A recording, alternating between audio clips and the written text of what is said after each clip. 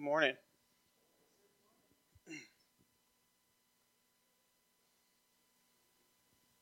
A little bit of an emotional wreck here this morning, so just hang with me. I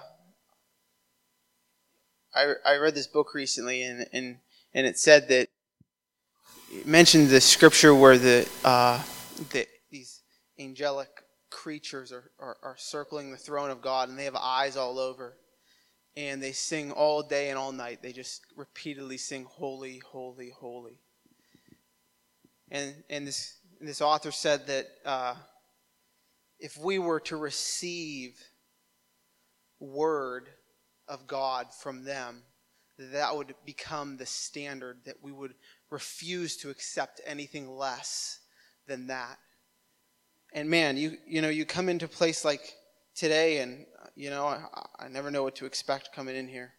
And boy, God's presence just meets us here, and it almost feels like, for me, like, how could I come up here and say anything that would do anything less than just retract from what God's presence can do?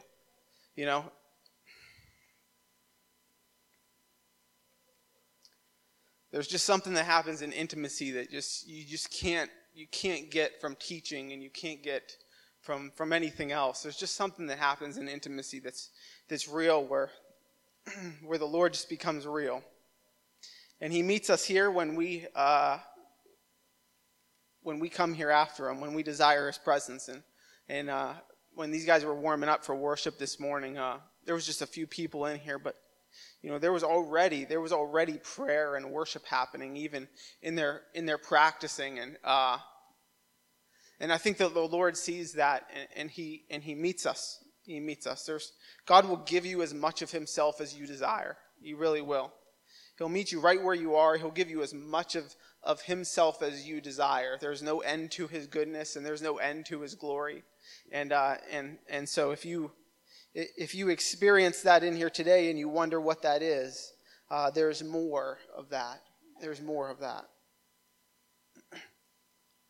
Let's pray today. Lord, we're thankful that you meet us here, God, that your presence is real and it's tangible, God. And Lord, we're thankful that you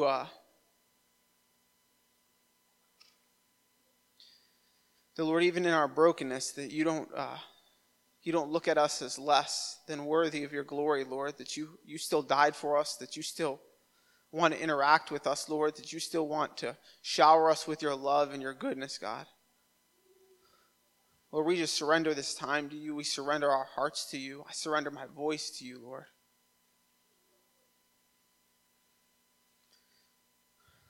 Holy Spirit, there's nothing that I could say on my own accord that would be worth anything, Lord. So we ask that you would just that you would take it from here, Lord. We just surrender this to you. We love you in Jesus' name.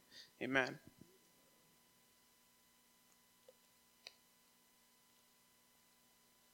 Oh, let me pull myself together here.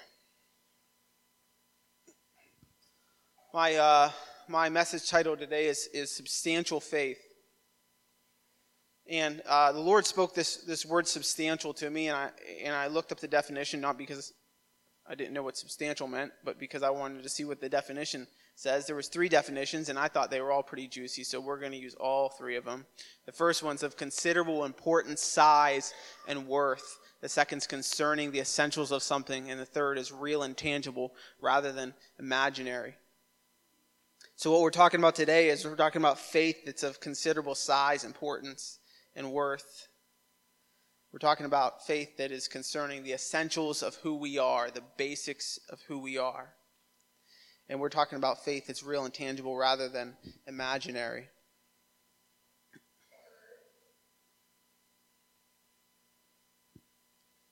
Should have been more prepared and actually had my scriptures ready here. I got them ready. I'm going to start here just reading in James chapter 2, starting in verse 14. And this is what it says: "What good is it, my brothers, if someone says he has faith but does not have works? Can that faith save him? If a brother or a sister is poorly clothed and lacking in daily food, and one of you says to them, 'Go in peace, be warmed and filled without giving them the things needed for the body, what good is that? So also faith by itself, if it does not have works, is dead. But someone will say, you have faith and I have works. Show me your faith apart from works, and I will show you my faith by my works. You believe that God is one. You do well. Even the demons believe and shudder. Do you want to be shown, you foolish person, that faith apart from works is useless? Was not Abraham, our father, justified by works when he offered up his son Isaac on the altar? You see that faith was active along with his works, and faith was completed by his works. And the scripture was fulfilled that says, Abraham believed God, and it was counted to him as righteousness, and he was called a friend of God. You see that a person is justified by works and not by faith alone. And in the same way, was not Rahab the prostitute justified by works when she received the messengers and sent them out by another way? For as the body apart from the spirit is dead, so also faith apart from work is dead.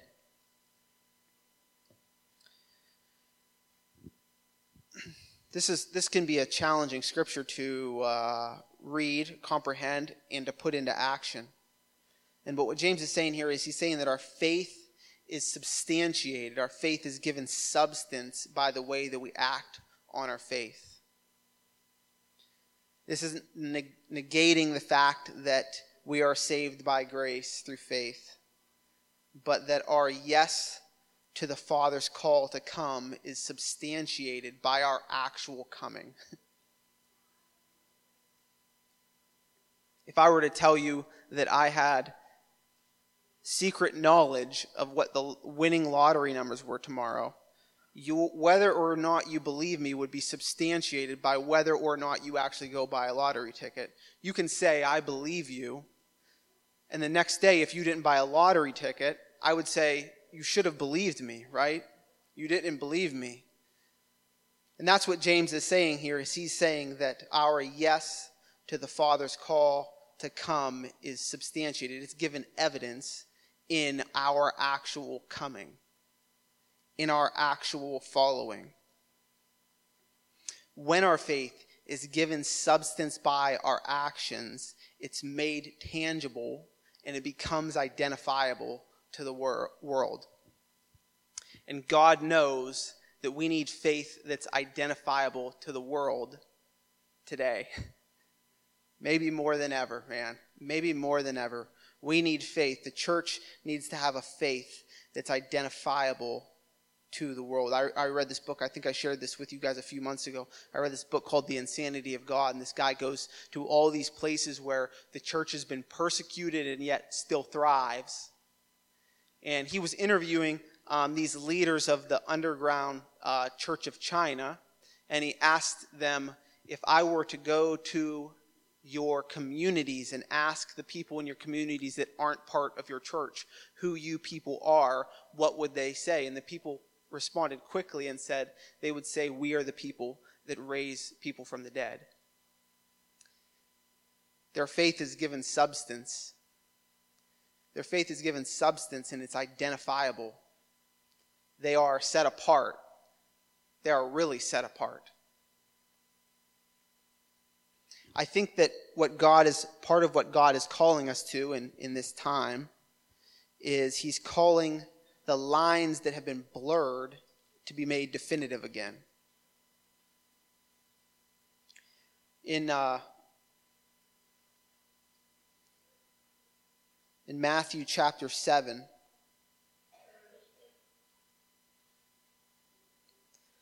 verses 21 through 23, it says, not everyone who says to me, Lord, Lord, will enter the kingdom of heaven, but the one who does the will of my Father who is in heaven. On that day many will say to me, Lord, Lord, did we not prophesy in your name, cast out demons in your name, and do many mighty works in your name? And then I will declare to them, I never knew you. Depart from me, you workers of lawlessness.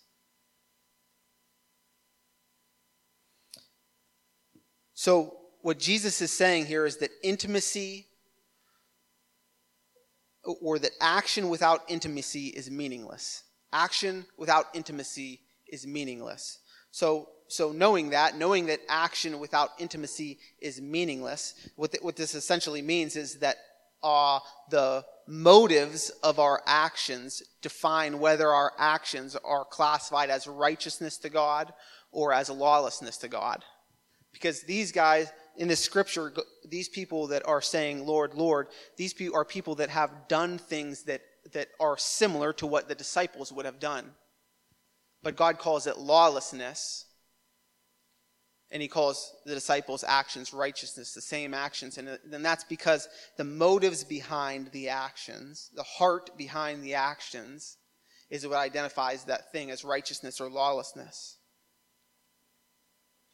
So if action without intimacy is meaningless and faith without works is dead, then the question is, how do we develop a faith that's both true and substantial? How do we develop a faith that is pure at heart and worth something of considerable importance, size, and worth? How do we put action to our faith and it not be an insult to God? How do we have substantial faith without pursuing things or actions rather than pursuing the heart of God? So there are 3 marks of what I would consider true substantial faith. These are 3 things that I would classify as characteristics of substantial faith. Faith that is worth something. Faith that is valuable, that's essential to the center of who you are being. Faith that is real and tangible. The first one is faith that is rooted in intimacy.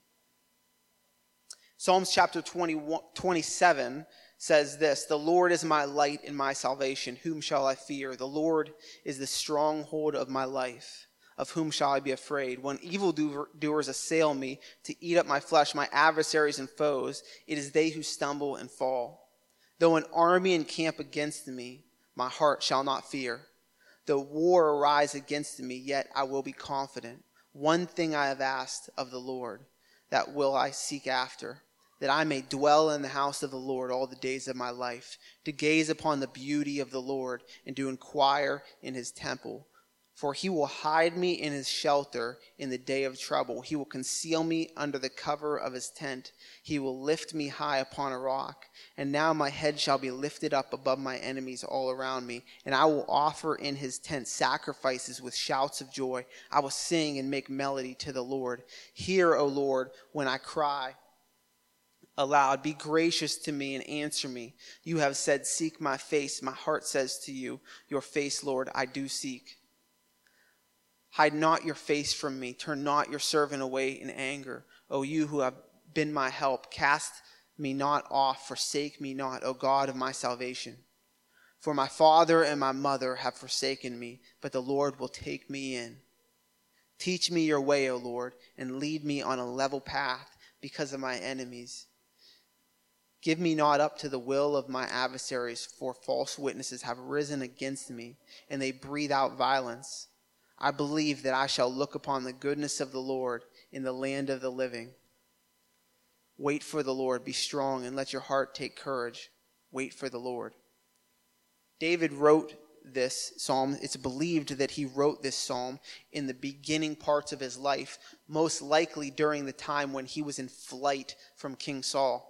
David had been anointed as the king of Israel, but he hadn't yet been appointed as the king of Israel. He had been prophesied that he is the one to follow King Saul as the king of Israel. And then he finds himself in a position, because of Saul's jealousy, he finds himself in a position where he's living in caves in enemy territory, running from King Saul and his army as they're trying to catch him to kill him.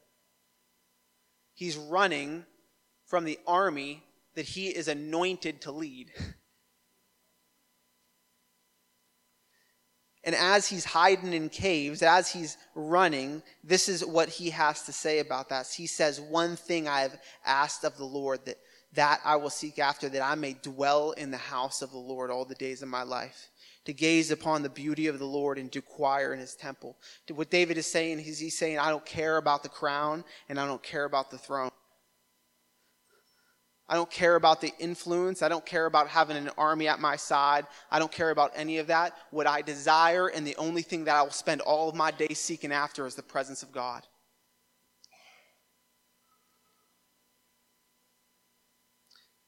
what intimacy with God develops inside of you is a fear of the Lord. A holy fear of God. And David's son, Solomon, he wrote in Proverbs 9:10, he said, the fear of the Lord is the beginning of wisdom, and knowledge of the Holy One is insight. And I have to wonder if Solomon's seen that in his dad.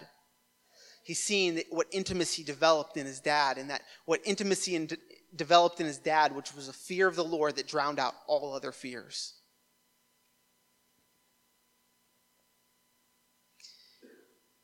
In Acts chapter 9, there's a man named Saul, and he has spent his life as a Pharisee persecuting Christians, arresting and killing Christians. Actually, the first evidence we have of a martyr, a Christian martyr, is Stephen, and the scripture says that Saul, as a young man, was the one that gave approval. And Saul's on his way to Damascus, and he has an encounter with the presence of Jesus. He has an encounter with Jesus. And this encounter with Jesus melts him to his face and blinds him for 3 days. They lift him up and they lead him into Damascus where he was going. And the Lord speaks to a man named Ananias, and this is what he says to him. The Lord said to him, this is Acts chapter 9, verses 11 through 12. And the Lord said to him, rise and go to the street called Straight. And at the house of Judas, look for a man of Tarsus named Saul, for behold, he is praying. And he has seen a vision. He has seen in a vision a man named Ananias come in and lay hands on him so that he might again regain his sight. Saul has an encounter with the presence of God, and immediately he is led into an intimate moment with God. 3 days of fasting and prayer. The scripture says that he doesn't eat or drink anything. He spent 3 days in fasting and prayer. So a ministry that would eventually change the scope of Christianity, that would change thousands of people's lives. There would be teachings from Paul that was going to be read still to this day until Jesus restores everything. These teachings of Paul were started with an encounter, they were birthed in an encounter, and they were developed in intimacy. And that's a recipe for success. That's a recipe for substantial faith. Faith that is birthed in encounter, that's developed in intimacy. If you're wondering what the Lord wants you to do, find yourself on your face before God. Because that's what he wants you to do. I have been having these dreams lately, and these dreams have been spiritually significant. And normally, if I have a weird dream or something like that, I would send it to Emma, and then she would send it off to the dream team. I just gave them that name. I just thought that was good. I take credit for that one, Holy Spirit. I take credit for that one. Now, I send it off to Emma, and then she sends it out to them, and sometimes we'll get like some cool interpretation back. But I've had a couple dreams recently that I haven't much needed to send it out to the dream team because the Lord has they've been just clear, just extremely clear. And first one is kind of weird, but just hang with me because there's spiritual relevance to this, and Emma's going to get uncomfortable back there. But I had this dream that Emma had basically come to me and told me that she didn't want to be physically intimate with me anymore. She was bored. I know. Talk about a bad dream for a husband to have. I'm telling you, it was a nightmare. It was actually an absolute nightmare.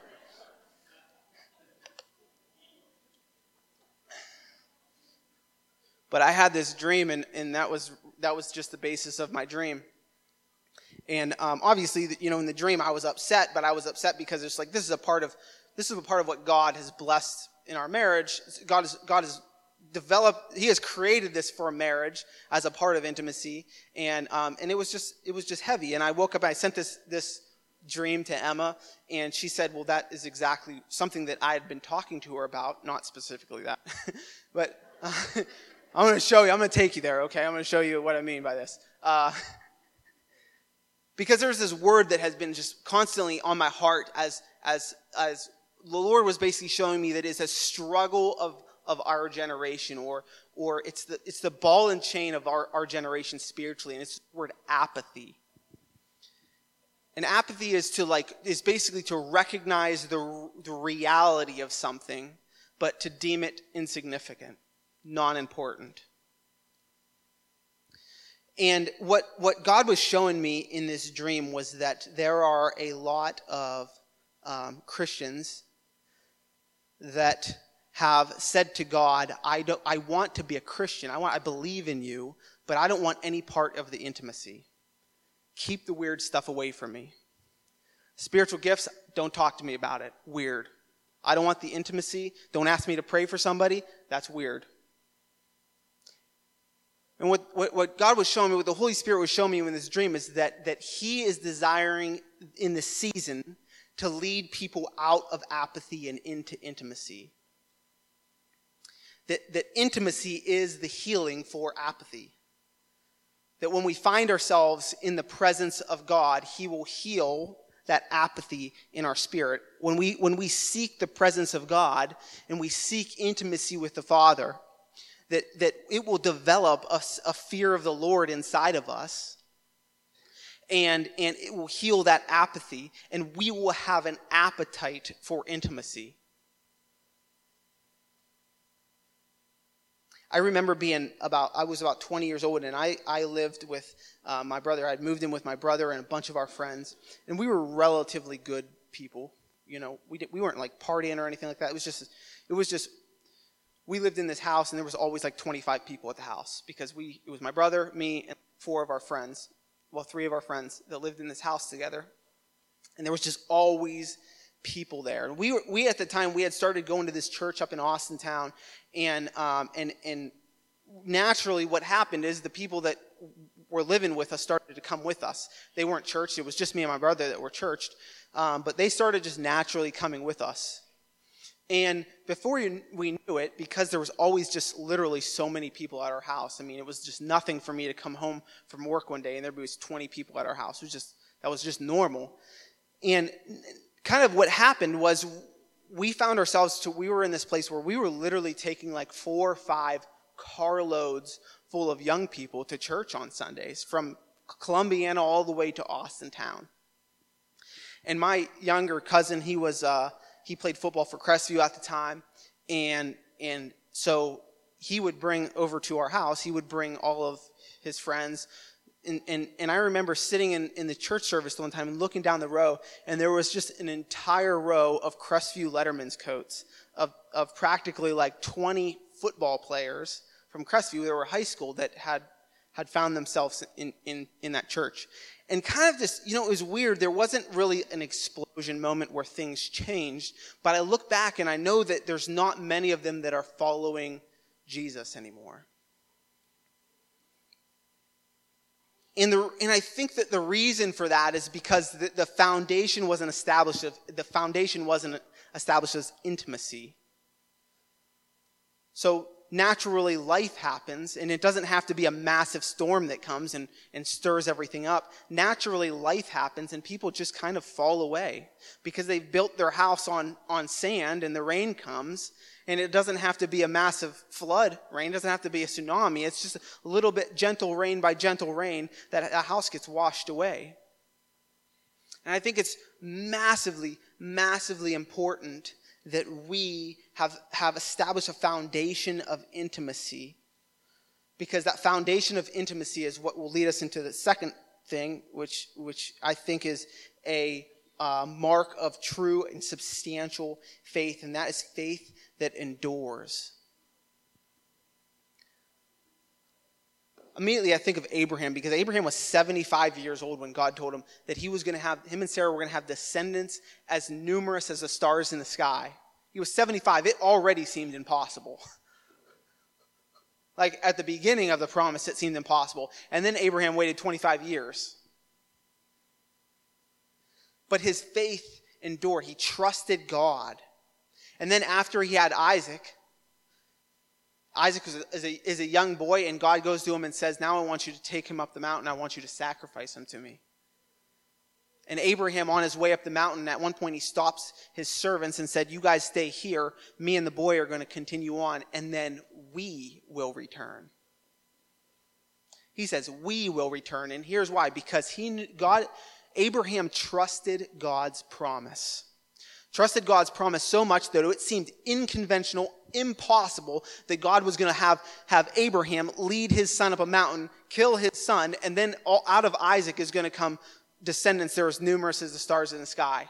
So here's what Abraham knew. If God takes him up this mountain and has him kill his son, sacrifice his son, that God will raise his son from the dead and lead them both back down the mountain. Because his faith endured. He trusted God, and the scripture says that his faith was counted to him as righteousness. I've done a lot of studying on the persecuted church, the early church, and when you read the stories of these people as their faith is tested, how they endure, that is substantial faith to me.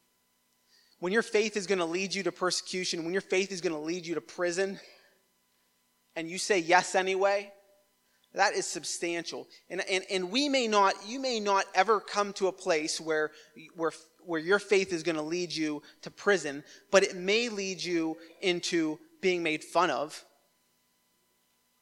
Will your faith endure? It may lead you to lose a job. Will your faith endure? I just watched this video this past week, and this teacher was talking on the Zoom meeting to these other teachers, and she was basically telling them, if you don't adopt to our way of thinking, we're working to fire you. And what she was talking about was this thing called critical race theory, and I'm not going to get into the depths of it other than to tell you that it's basically identifying everybody in culture as either oppressor or victim, and that is based on the color of your skin, and there's no way out of it. You are either one or the other, and it is against the will of God. It's against what God calls you, because he calls us sons and daughters of God. No matter what the color of your skin is, we are brothers and sisters in Christ. But what she was saying is, she's saying, if you don't adopt to our way of thinking, you're going to be fired. I'm telling you that we're coming into times where that may be the case. That may be the case. Will your faith endure then? Will you trust God through that? Will you say yes to God through that? The third mark of true substantial faith is faith that offends. This one was a little weird. I'll show you my notebook here, because I fought the Holy Spirit on this one. I had a little scratch out mark here because I didn't want to say that. Because the Holy Spirit had spoken this to me, and I'm gonna show you what I mean by this. But the Holy Spirit has spoken this faith that offends to me, and I said, well, I don't like offending people, so I'm going to cross that out, and I'm going to put faith that fights. I put faith that fights. That sounds better, right? And then I sat there for 5 minutes while the Holy Spirit said, I didn't say faith that fights. I said faith that offends.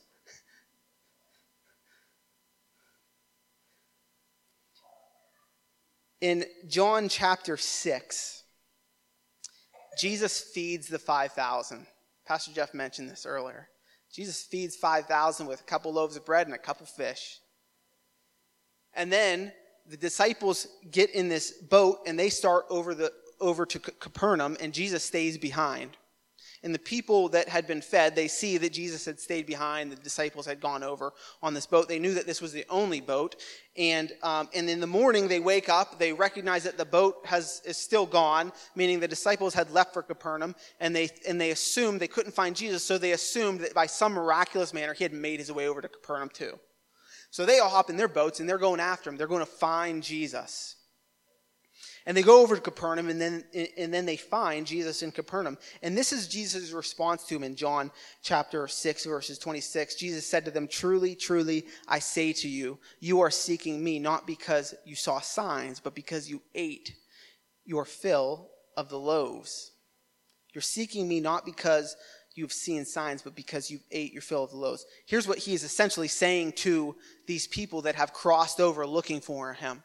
You aren't seeking me because you've seen signs and believe in me. You're seeking me because you've seen signs and they filled your belly. You liked that emotional feeling that you got when you seen that miracle.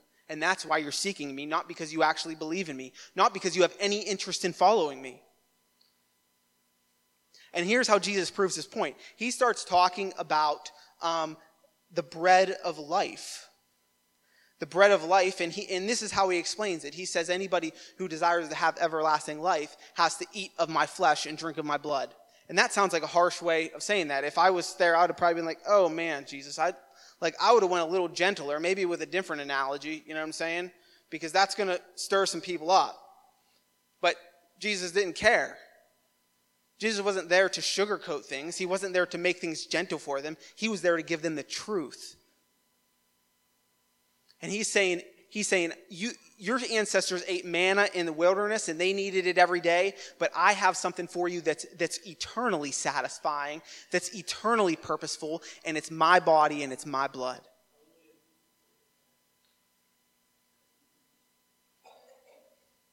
And then in John chapter 6, starting verse 60, this is the response. When many of his disciples heard it, they said, "This is hard saying. Who can hear it?" But Jesus, knowing in himself that his disciples were grumbling about this, said to them, "Do you take offense to this? Then what if you were to see the Son of Man ascending to where he was before? It is the Spirit that gives life. The flesh is no help at all. The words that I have spoken to you are a spirit and life. But there are some of you who do not believe." For Jesus knew from the beginning who those were who did not believe and who it was that would betray him. And he said, "This is why I told you that no one can come to me unless it is granted him by the Father." After this, many of his disciples turned back and no longer walked with him. So Jesus said to the 12, "Do you want to go away as well?" Simon Peter answered him, "Lord, to whom shall we go? You have the words of eternal life, and we have believed and have come to know that you are the Holy One of God." So Jesus speaks all this stuff, and what happens? The people that had come to follow him turned around and said, "We're not walking with you anymore." Because that offends us. And Jesus turns to his disciple, his 12, and says, "Are you going to leave as well?" And they said, "Where are we going to go?"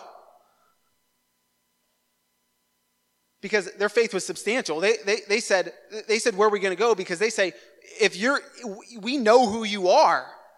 So whether or not this offends us doesn't matter. Because you say it's true, it has to be true. So we'll follow you. We may not understand this, but we're in. We'll follow you. We may not understand this, but we'll abide by it because you say it. I had this other dream on Tuesday night. And in this dream,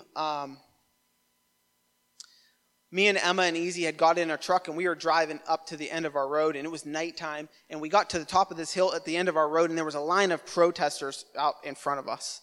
And they were blocking the road, and they were, in the dream I didn't know what they were protesting, but I was like, I could tell in my spirit that they were against me.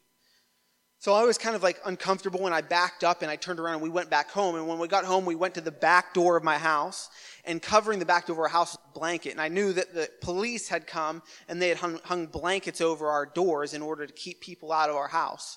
And I just kind of moved the blanket out of the way and unlocked the door, and we went in. And then I was walking around inside the house, and I was making sure everything was secure. And I went to the front door, and there was a blanket hanging over the front door as well. That was all there was. And I could see a hand kind of pushing through the blanket from the outside. Then I could see like a face kind of pushing through the blanket from the outside. And actually at one point, Easy went up and touched it, and I kind of like pushed him back because he didn't know what was going on. And I kind of pushed him back. And next thing I know, the blanket lifts up, and there was these two women that are kind of crouched down looking underneath this blanket. And I went up to them, and I crouched down, and I started to talk to them. And I was kind of trying to just small talk. What I was basically trying to do is I was just trying to establish some type of common ground. I'm going to make them like me, so they're going to leave us alone. That's what I was basically trying to do. And so I'm just small talking so much to the point, what do you do when you small talk? You start talking about the weather. That's what I did. I looked out and I could see that it was snowing, and I said, "Wow, it's crazy that it's snowing because yesterday it was like 75 degrees.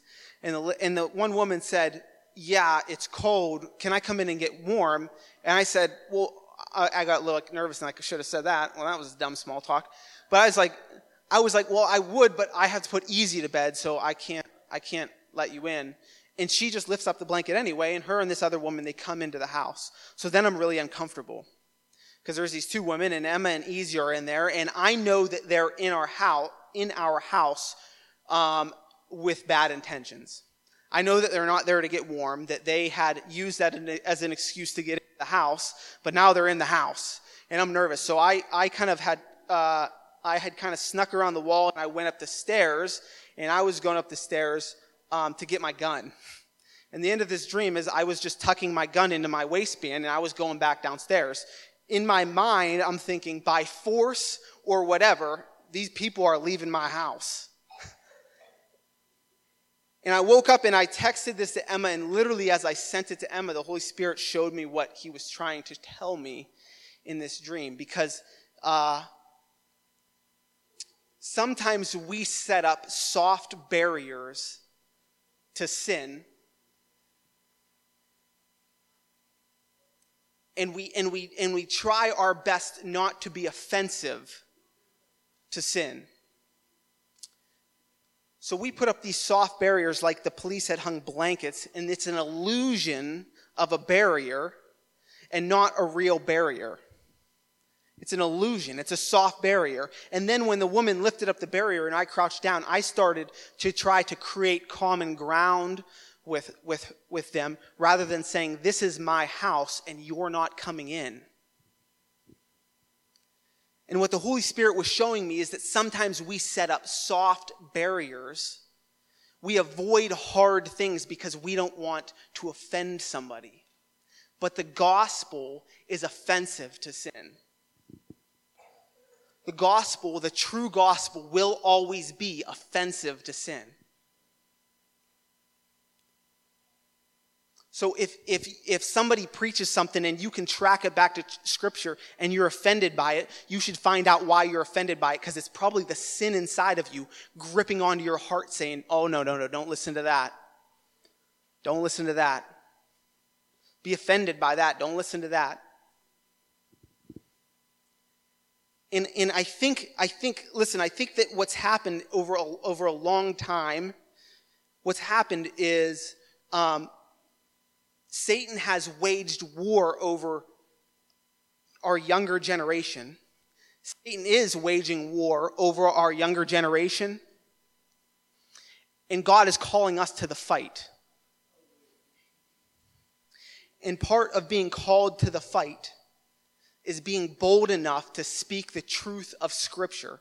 Here's just an example. This is just an example of the way that Satan is at war in our culture. Here's what Satan does with sin. He starts off by saying, it's not a big deal. It's okay. It's not a big deal. And then after you've become comfortable with it's not a big deal, then he goes to, you know what, this is actually good. This is something that you should be proud of. This is good. And then after you've become comfortable with this is good, then he goes to, this is your identity. This is who you are. And once it becomes, this is who you are, this is your identity, then it becomes harder to strip off. Then that sin becomes harder to get rid of. And it's not a coincidence that we find ourselves in a culture where things are preached like gender identity and sexual identity, because Satan is at work in those things. And he's taken what God calls sin. He's taken what God has called something that will lead you away from, keep you from God's goodness and God's will in your life. He's taken those things that God has called sin, and he started off calling them, okay, it's not a big deal. And then he started saying, you know what, this is good. You should be proud of this. And now he's saying, this is your identity. And anybody that has ever told you that your identity is anything other than a child of God, that is made in the image of God, is an absolute lie. I'm a husband and I'm a dad, but that's not my identity. I'm a child of God. And I could never be a good husband or a good dad unless I know who my identity is. Unless I am a child of God, I'm not going to be a good dad. I'm not going to be a good husband. I'm not going to be a good employee. I'm not going to be a good pastor. None of those things are my identity.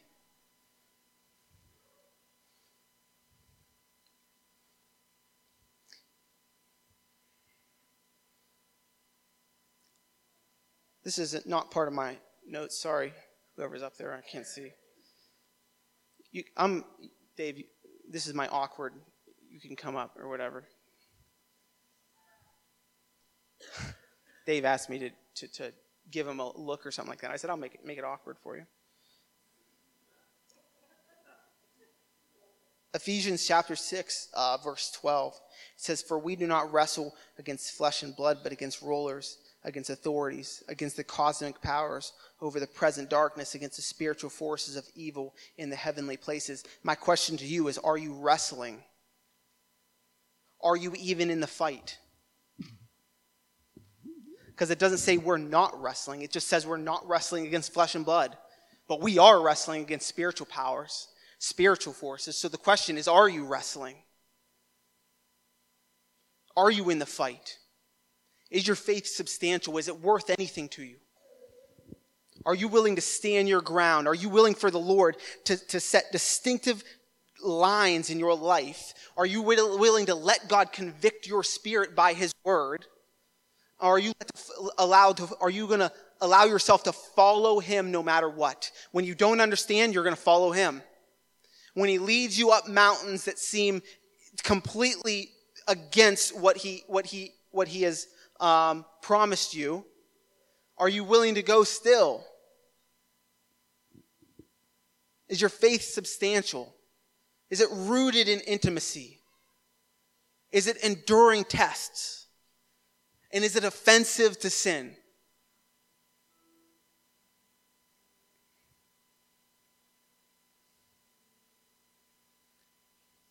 As the Lord put this message on my heart, as the Holy Spirit spoke this into me, I can't help but think, man, our word for this year is set apart. And the Lord means it. This isn't just a cool saying. It's not just a fancy word. It's a reality that the Lord is calling us into. He's calling us to be identifiable by our faith, to be recognizable by our faith. Let's pray. Lord, we're thankful that you set us apart, God. That it's only by you and your Spirit, Lord. Lord, we're thankful that your presence meets us here. And we pray that you would give us the courage to give you everything.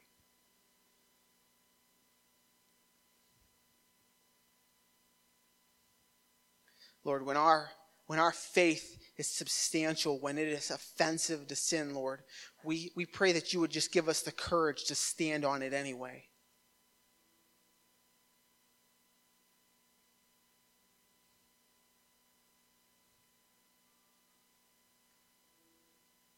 Lord, change us and shape us, God. Take more of us, Lord. Set us apart, God. We love you. In Jesus' name, amen.